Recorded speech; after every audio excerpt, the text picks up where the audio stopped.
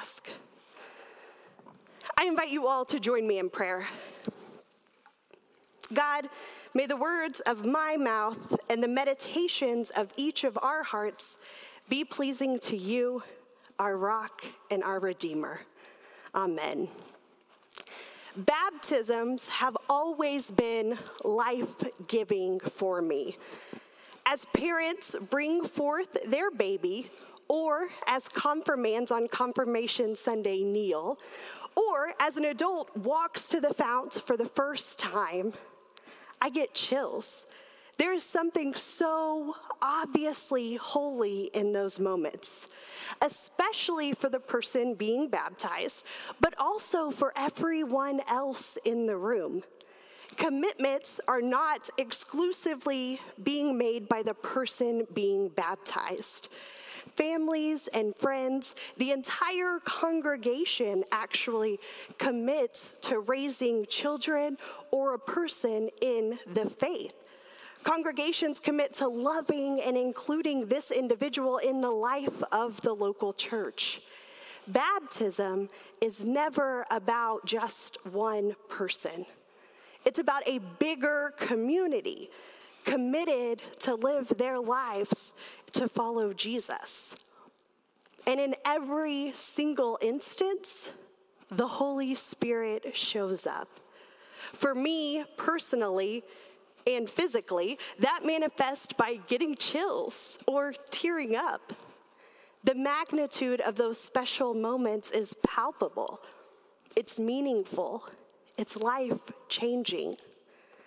For the past month, we have looked at the Gospel of Luke and focused on the first few chapters, which conveniently cover the first few years of Jesus' life. We have followed the lectionary, and we've heard the story of Mary meeting an angel and learning about the child she was being called to bear. We read about Elizabeth and Zechariah. On Christmas Eve, we heard the classic Christmas story of Jesus' birth with the shepherds and angels. We read of the wise men's visit just last week, and then a few weeks before that, we read about Jesus' visit to the temple. All of that happens in just the first few chapters of Luke. After that second chapter concludes, we find ourselves moving many years ahead. The third chapter of Luke begins with John the Baptist as a man, and he is teaching others about God and how to live their lives for God. John the Baptist often talked about how he was called to prepare the way for someone who was coming, someone who was more important than himself. And still, the people didn't really understand. They questioned what John the Baptist was saying, and they actually thought amongst themselves, whatever, he's really the one. He's the one who's coming. Our passage today will be from that third chapter of Luke, verses 15 through 22. And we begin with John, who is interacting with those who have come to learn from him and to ultimately be baptized. The people were filled with expectation, and everyone wondered whether John might be the Messiah. John replied to them all, "I baptize you with water, but the one who is more powerful than me is coming. I'm not worthy to loosen the strap of his sandals. He will baptize you with the Holy Spirit and fire. The shovel he uses to sift the wheat from the husks is in his hands. He will clean out his threshing area and bring the wheat into his barn, but he will burn the husks with a fire that cannot be put out." With many other words, John appealed to them, proclaiming good news to the people. But Herod the ruler had been criticized harshly by John because of Herodias, Herod's brother's wife, and because of all the evil he had done. He added this to the list of his evil deeds. Herod locked John up in prison. When everyone was being baptized, Jesus was also baptized. While he was praying, heaven opened and the Holy Spirit came down on him in bodily form like a dove. And there was a voice from heaven, You are my Son, whom I dearly love. In you I find happiness." This is the word of God for the people of God. Let the church say, "Thanks be to God." The story of Jesus' baptism occurs in all of the synoptic gospels. That means Matthew, Mark, and Luke. Per usual, John kind of does his own thing. But even in John's gospel, it kind of refers to Jesus' baptism. In all three, Matthew, Mark, and Luke, the story of Jesus' baptism varies a little bit. But it especially varies in Luke. If I were to stand up and ask you all, who baptized Jesus? Most of you may say, I don't know. Or you may say, John the Baptist, which is the case according to Matthew and Mark. However, in Luke, as we read, John is in prison.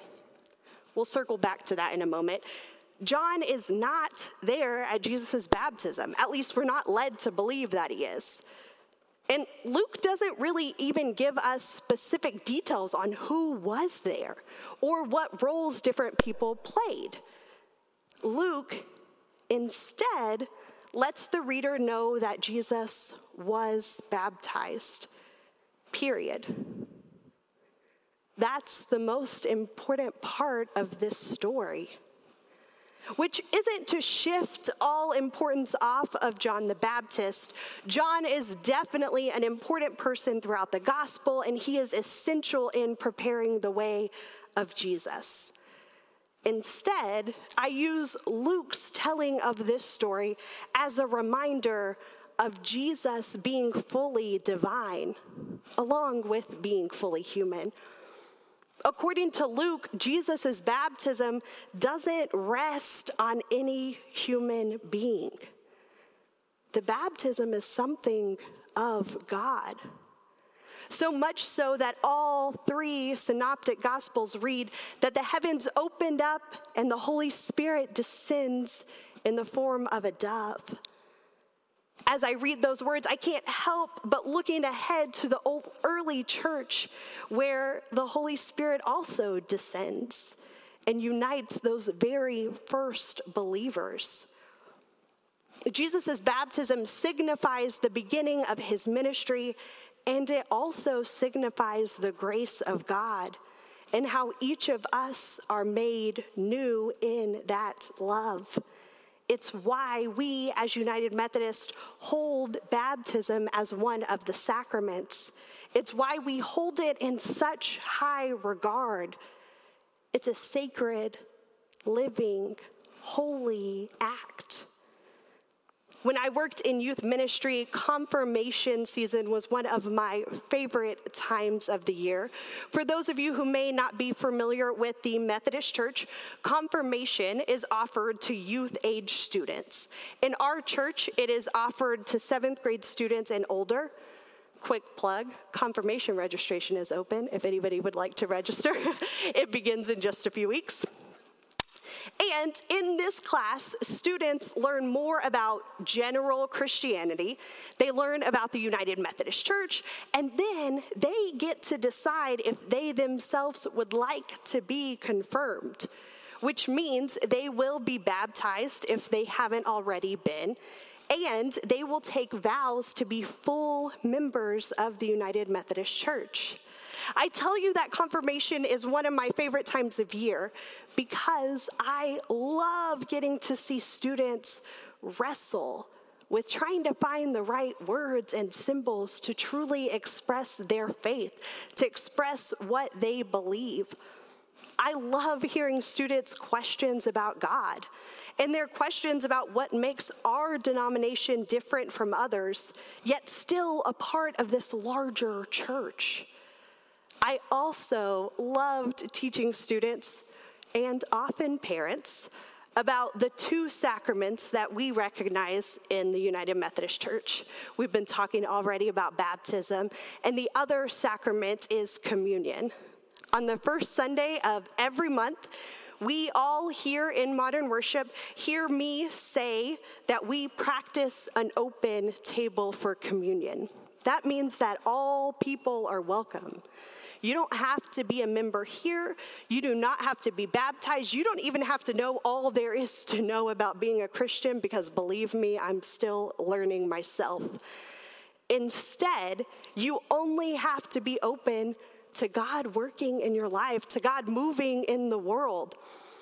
We practice an open table because we believe in God's grace, that there is this unending, powerful love offered to each of us always because of the life, death, and resurrection of Christ. And in the Methodist Church, we also recognize a second sacrament, one that we've actually got to celebrate a few times in 2021 here in Modern Worship. It's baptism.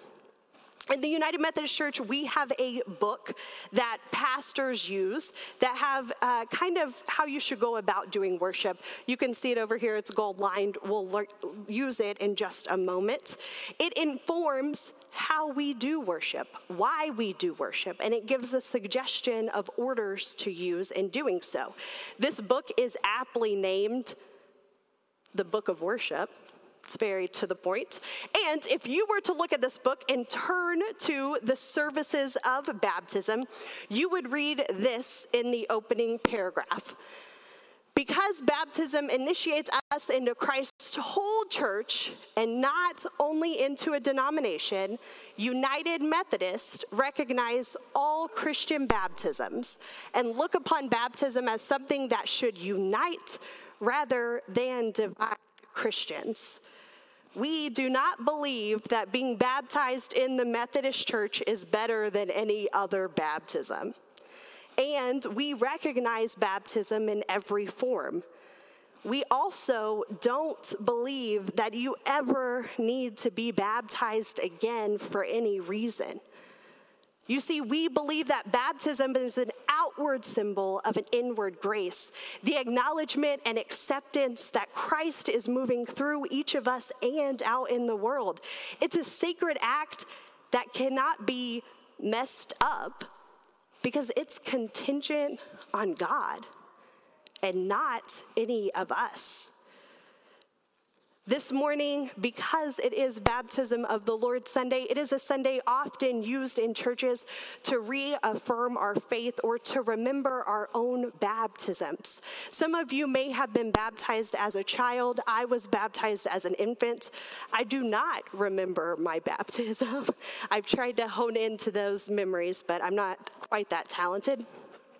And so in reaffirming our faith, we remember those vows taken when we were baptized, whether it was in the church, whether it was outside of the church, outside of the Methodist Church. I don't think you can be baptized outside of the church. That's another sermon for another day. However it happened, it's a time for us all to come together and really look at the vows taken. So the baptismal covenant in general begins with 3 historical questions. These are questions that are actually written by John Wesley. Yes, they're that old, and we still use them today.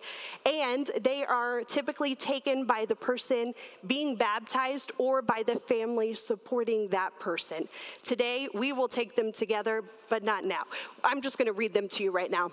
You don't have to respond. On behalf of the whole church, I ask you, do you renounce the spiritual forces of wickedness, reject the evil powers of this world, and repent of your sin? That is some heavy stuff, friends, to be taking a covenant about. Let's look at that second one. Do you accept the freedom and power God gives you to resist evil, injustice, and oppression in whatever forms they present themselves? And then finally, the third historical question, do you confess Jesus Christ as your Savior, put your whole trust in His grace, and promise to serve Him as your Lord, in union with the church, which Christ has opened to people of all ages, nations, and races? John the Baptist. I told you we'd circle back to him. Did you think I'd forgotten? John the Baptist isn't present at Jesus' baptism in Luke because he's in prison. And John the Baptist is not in prison because he stole a loaf of bread, Les Mis style, or because he murdered anyone. No, John the Baptist is in prison because he called King Herod out on the way he was living. He called out the evilness and wickedness and oppression and injustice. He called out the lifestyles and values and morals and said, those aren't right. And they weren't just not right for people who practice the faith, who practice Judaism, because Herod wasn't Jewish. What Herod was doing wasn't right in general for anyone, anywhere. Herod all around was making decisions that aren't reflective of simply being a good human being. And John the Baptist calls him on it. And then he's thrown into prison. I bring all this up because that first question we looked at, that first question we asked to those being baptized or those committing to raise the child who is being baptized is about renouncing wickedness in the world. That was John's whole thing, preparing the way of the Lord and renouncing the bad. It was Jesus's whole thing. Pushing back on the empire, pushing back on all the wrong in the world, and instead holding people accountable and encouraging people to do so in love, to share love with one another. The act of baptism is transformative, completely, in every sense of the word.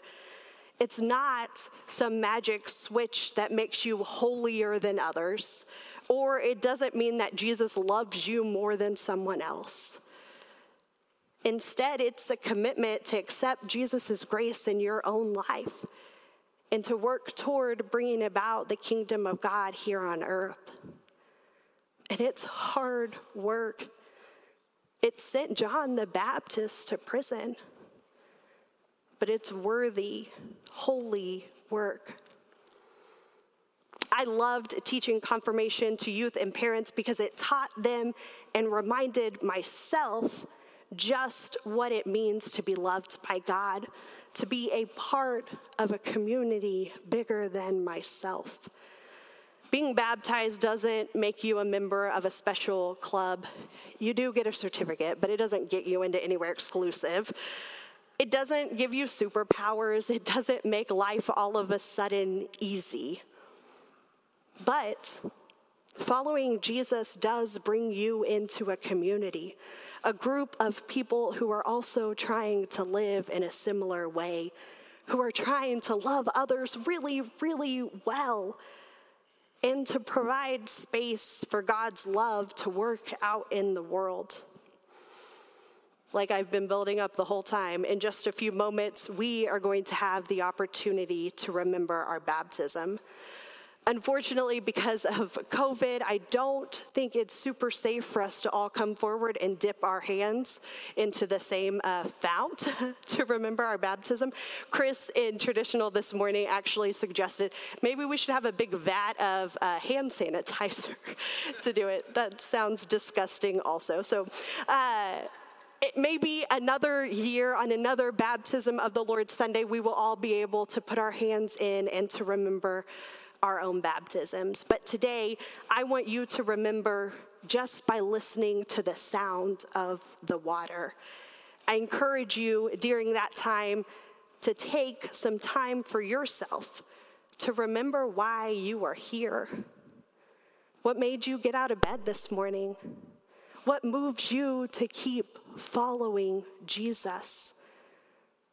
I want you to remember what it is about Jesus that draws you in, what it is that moves you to renounce evil in the world and to resist evil, injustice, and oppression. I also want you to take that time remembering what it means to be a part of a community of people who are all just trying to do a little bit better at this whole following Jesus thing.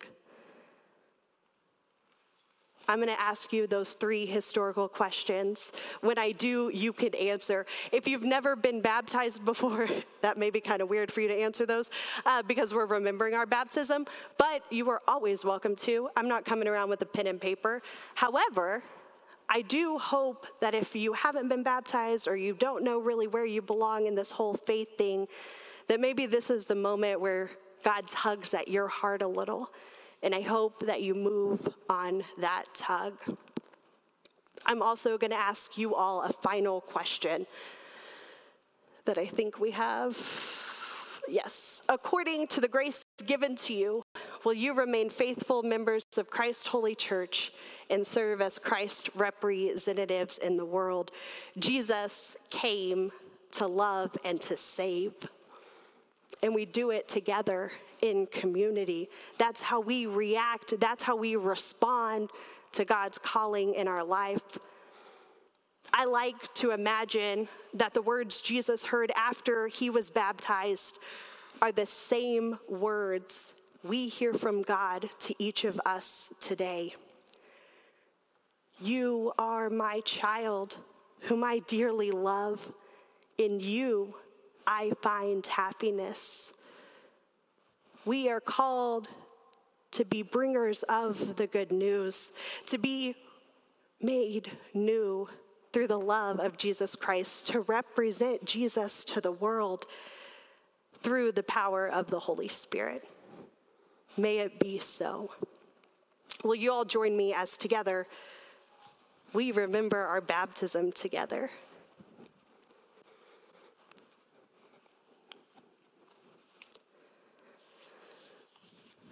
Brothers and sisters in Christ, through the sacrament of baptism, we are initiated into Christ's holy church. We are incorporated into God's mighty acts of salvation and given new birth through water and the Spirit. All of this is God's gift offered to each of us without price. Through the reaffirmation of our faith, we renew the covenant declared at our baptism, acknowledge what God is doing for us, and affirm our commitment to Christ's holy church. Here are those questions. This time you get to respond. On behalf of the whole church, I ask you, do you renounce the spiritual forces of wickedness, reject the evil powers of this world, and repent of your sin? We do. Do you accept the freedom and power God gives you to resist evil, injustice, and oppression in whatever forms they present themselves? We do. Do you confess Jesus Christ as your Lord, as your Savior, put your whole trust in his grace, and promise to serve him as your Lord in union with the church which Christ has opened to people of all ages, nations, and races? We do. According to the grace given to you, will you remain faithful members of Christ's holy church and serve as Christ's representatives in the world? We will. Eternal God, when nothing existed but chaos, you swept across the dark waters and you brought forth life. In the days of Noah, you saved those on the ark through water. After the flood, you set a cloud as a rainbow in the sky. When you saw your people as slaves in Egypt, you led them to freedom through the sea. Their children you brought through the Jordan to the land which you promised. In the fullness of time, you sent Jesus, nurtured in the water of a womb. He was baptized by John and anointed by your Spirit. He called his disciples to share in the baptism of death and resurrection and to make disciples of all nations.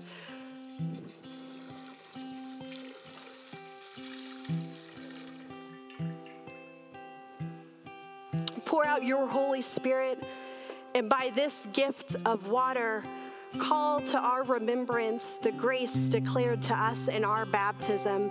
For you have washed away our sins, and you clothe us with righteousness throughout our lives, that dying and rising with Christ, we may share in his final victory. All praise to you, eternal Father, through your Son, Jesus Christ, who with you and the Holy Spirit lives and reigns forever. Remember your baptism, friends, and be thankful. Let us lift our voices as we pray the prayer Christ taught us to pray. Our Father, who art in heaven, hallowed be thy name. Thy kingdom come, thy will be done, on earth as it is in heaven. Give us this day our daily bread, and forgive us our trespasses as we forgive those who have trespassed against us. And lead us not into temptation, but deliver us from evil. For thine is the kingdom, and the power, and the glory forever. Amen.